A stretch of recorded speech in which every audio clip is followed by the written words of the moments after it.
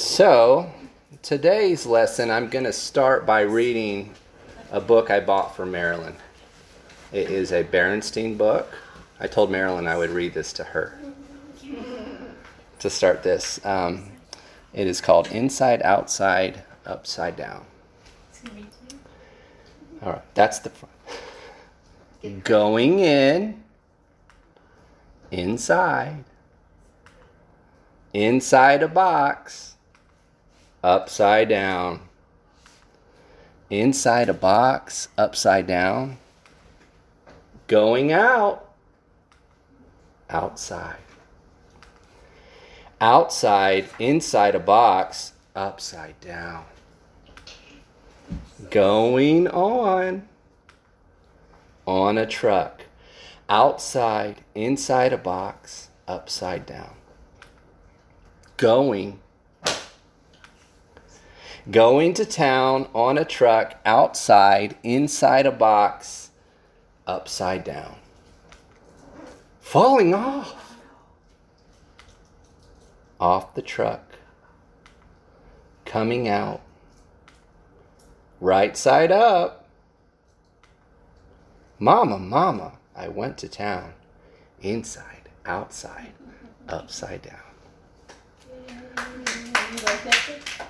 So today I'd like to consider three different perspectives of the gospel of Jesus, from the perspective of the insider, from the perspective of the outsider, and from the perspective of those for whom it is said that they are turning the world upside down. The upsiders. Inside, outside, upside down. So let's begin with the insider of John chapter 3. I'm beginning in verse 1 here. He says, "Now there was a man of the Pharisees named Nicodemus, a member of the Jewish ruling council.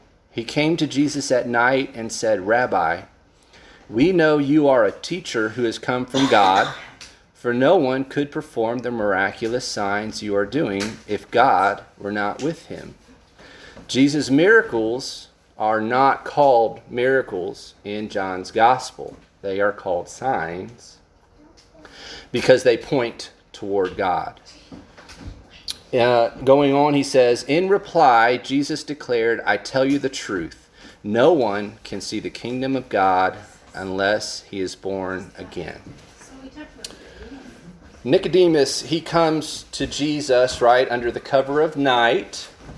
Okay? And it seems that Nicodemus, he genuinely wants to give Jesus an opportunity maybe to explain himself and what he has done and what he has done and what he is doing in this time. And Nicodemus is one of these who is longing, he's longing for the Messiah to come. And I want you to notice this. Nicodemus, he asked Jesus nothing of entering the kingdom here. In fact, Nicodemus, he makes a statement. He just makes a statement. He doesn't ask a question. And it's possibly to show that Jesus, that he might be getting close, that Nicodemus might be getting close to being convinced of Jesus' equality with God, maybe. But he doesn't even ask a question. And Jesus doesn't even acknowledge the statement. And Jesus responds with the answer that I believe that Nicodemus was asking in his heart. Jesus speaks to his heart. He speaks to ours. He says, "How can a man be born when he is old?" Nicodemus asked. "Surely he cannot enter a second time into his mother's womb to be born." Jesus answered, "I tell you the truth. No one can enter the kingdom of God unless he is born of water and the Spirit. Flesh gives birth to flesh, but the Spirit gives birth to spirit. You should not be surprised at my saying you must be born again." He says you must be born of water and Spirit. Even though this is Jesus' ministry before Acts chapter 2, before the Apostle Peter's message at Pentecost to repent and be baptized, every one of you, before the theology of Paul and his 13 letters, which teaches the same. Jesus speaks of a new creation. So as Jesus said to Nicodemus, you must be born of water and spirit. And Nicodemus doesn't get it. Nicodemus is an insider in every way. He was an insider in his gender. He was an insider in that he was in a male-dominated society. He was an insider in his ethnicity. He's an insider in his religion. He's an insider in his ethics. In every way, Nicodemus is on the inside. This is Nicodemus's wheelhouse, where he's comfortable. What Jesus is saying to this insider is that none of that saves you. And I believe that Nicodemus was genuine and was genuinely seeking the Messiah, but he was part of the club. He was part of what we in the Army would call the boys' club. And Jesus says, none of that matters. You must be born again to see the kingdom. Going to the next chapter in John chapter 4, starting in verse 4, it says, now he, being Jesus, had to go through Samaria. So he came to a town in Samaria called Sychar, near the plot of ground Jacob had given to his son Joseph. Jacob's well was there, and Jesus, tired as he was from the journey, sat down by the well. It was about the 6th hour, which would have been noon. When a Samaritan woman came to draw water, Jesus said to her, will you give me a drink? So this Samaritan woman comes to this well while Jesus is sitting there, and we gather from the text, from the context of the text, that she lives a life of sin. We can speculate that she comes to the well at noon in the heat of the day to avoid those who come there in the morning, maybe when it's cooler. She comes to the well because she has to. She has to draw water in order to sustain herself. And you can imagine that she goes to the well maybe with her head hung, her head down, possibly in this just perpetual shame and hiding. And Jesus engages her, and she is an outsider in every way. She is an outsider in her gender. She is an outsider in her ethnicity.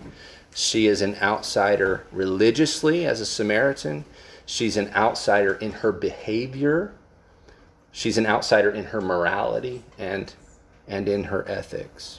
And in verse 10, Jesus answered her, if you knew the gift of God and who it is that asks you for a drink, you would have asked him, and he would have given you living water. And her response to Jesus is, well, where can I get this living water? It's what I'm missing, maybe. It's what I want.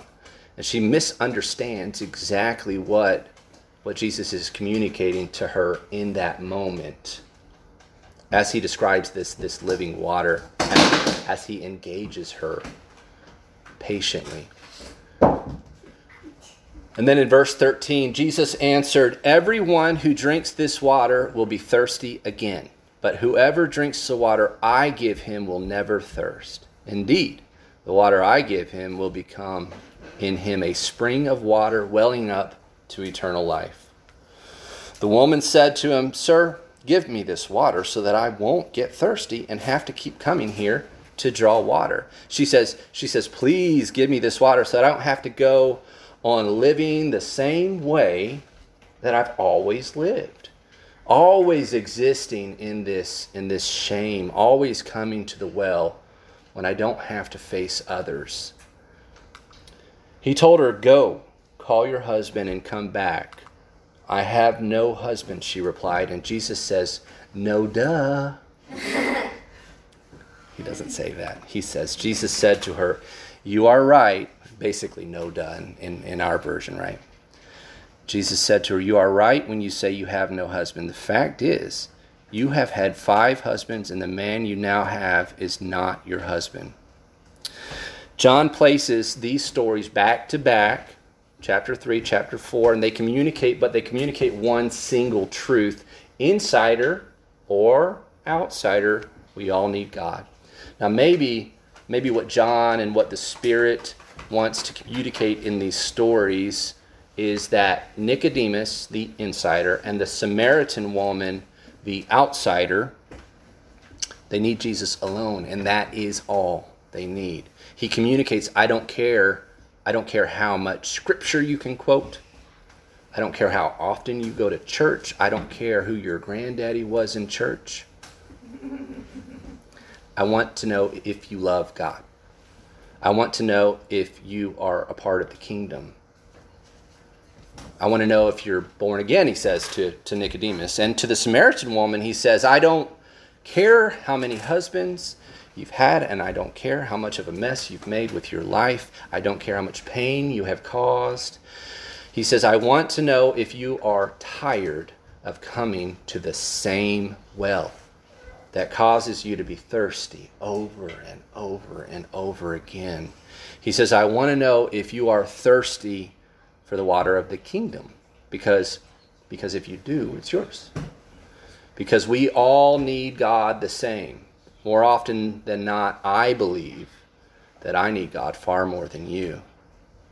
But we all need him equally. And God uses each and every one of us in a unique way, because he has crafted each one of us in a unique way. Through the good, the bad, and the ugly, God can use us to be ambassadors. Jonah, do you know what an ambassador is?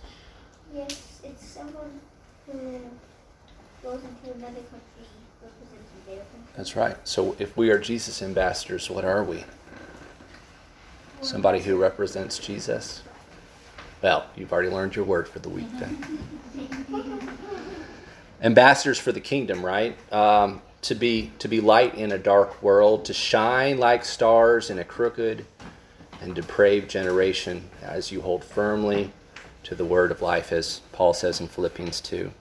So Jesus tears down these barriers of the insider and the outsider. Ooh, here's a good word. The affluent and the ignorant, opposites. The barriers of skin color, the barriers of gender, the barriers of socioeconomics, where you sit in the wealth, the barrier of our inability to just measure up. And since he's torn down the barriers, Jesus says, now is the time for you to do your part. The goal, and I've said this before, the goal of your salvation was not to go to heaven.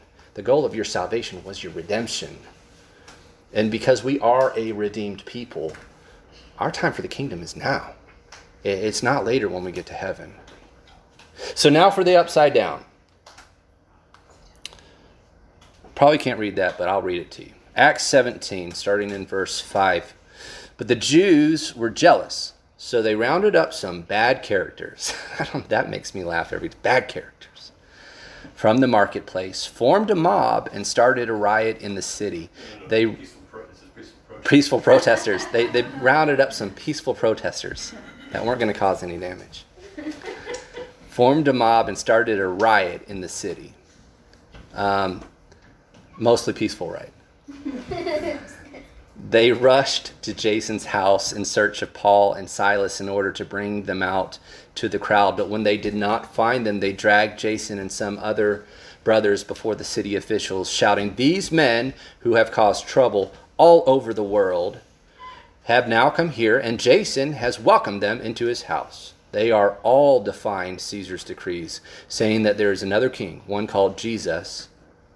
When they heard this, the crowd and the city officials were thrown into turmoil. Then they made Jason post bond and let them go. If you read this text in the ESV or Revised Standard or the King James Version, the statement says this: "These men who have turned the world upside down have come here also." So these believers turning the world upside down because the kingdom is upside down to the world. In all reality, we know the kingdom is right side up, but it does not appear that way to the world. We Christians we are turning this world upside down because we see that the kingdom is right side up. And what we cannot allow, to my boys, what we cannot allow is for the world to define us in any way. Satan will attack you. He will attack your life. He will attack your family. He will attack anything that you have to make you believe the world is right side up. Jesus tells Nicodemus that he must be born again, and Nicodemus is confused because this is upside down. Being born again is a difficult concept. I can clearly remember all of our children being born, and there was all sorts of yelling and screaming and crying and gnashing of teeth, and all of that was just me. Yeah, I was going to say, that's just Matthew. Colleen took it very well. I did not so much. No, I'm just kidding. All of them except for Jonah, who came out like a red rocket. Me too. I missed him somehow. Jesus tells the woman at the well that he has water that will make her never be thirsty again. This is so upside down. Insider or outsider, we all need Jesus the same. But we know for a fact that we are people of the upside down. We are called to be people who will turn this world upside down. We are not asked to accept this gift of salvation and then to sit back while we just gain a reward. We are people who will turn the world upside down, and we will be persecuted, and it will not be popular because Satan is doing a really good job of making the world look right side up to so many people. And we should pray every day when we wake up, when we put our feet on the ground, that this world is that we go and make this world upside down. Go out and show people that the kingdom is right side up. It is only when we turn ourselves upside down to this world that we will be able to see clearly the joy, the peace, the redemption that Christ has offered us. And we need to be combative soldiers for Christ, because niceness has never cut it in this world when we are trying to bring the truth of the gospel. Last thing here. The same chapter that this mostly peaceful protest riot happened. Paul says, he's speaking to the men of Athens in the Areopagus. He says, the God who made the world and everything in it is the Lord of heaven and earth, and does not live in temples built by hands. And he is not served by human hands as if he needed anything, because he himself gives all men life and breath and everything else. From one man he made every nation of men, that they should inhabit the whole earth, and he determined the time set for them and the exact places where they should live. God did this so that men would seek him and perhaps reach out for him and find him, though he is not far from each one of us. Sometimes if we just turn ourselves upside down here in this world, we find that God was there all along waiting for us. Let's pray.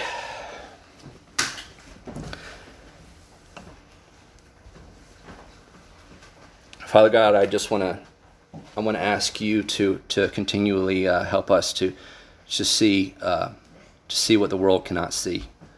That the things that seem so upside down to the unbeliever are what's best for us, and what can give us such a great joy, and help us to go out into the world and be soldiers for you, and show people that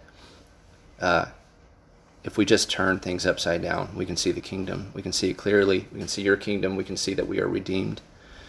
Help us to understand what that means. I know I'll forever be searching for the meaning for that, and forever be grateful, but I just want to be able to show that to others as well, and I want this group to be able to go out into the world and show that to others. That we are a people of the upside down. We are a people that should go out and turn this world upside down. It's through Jesus' name I pray this. Amen.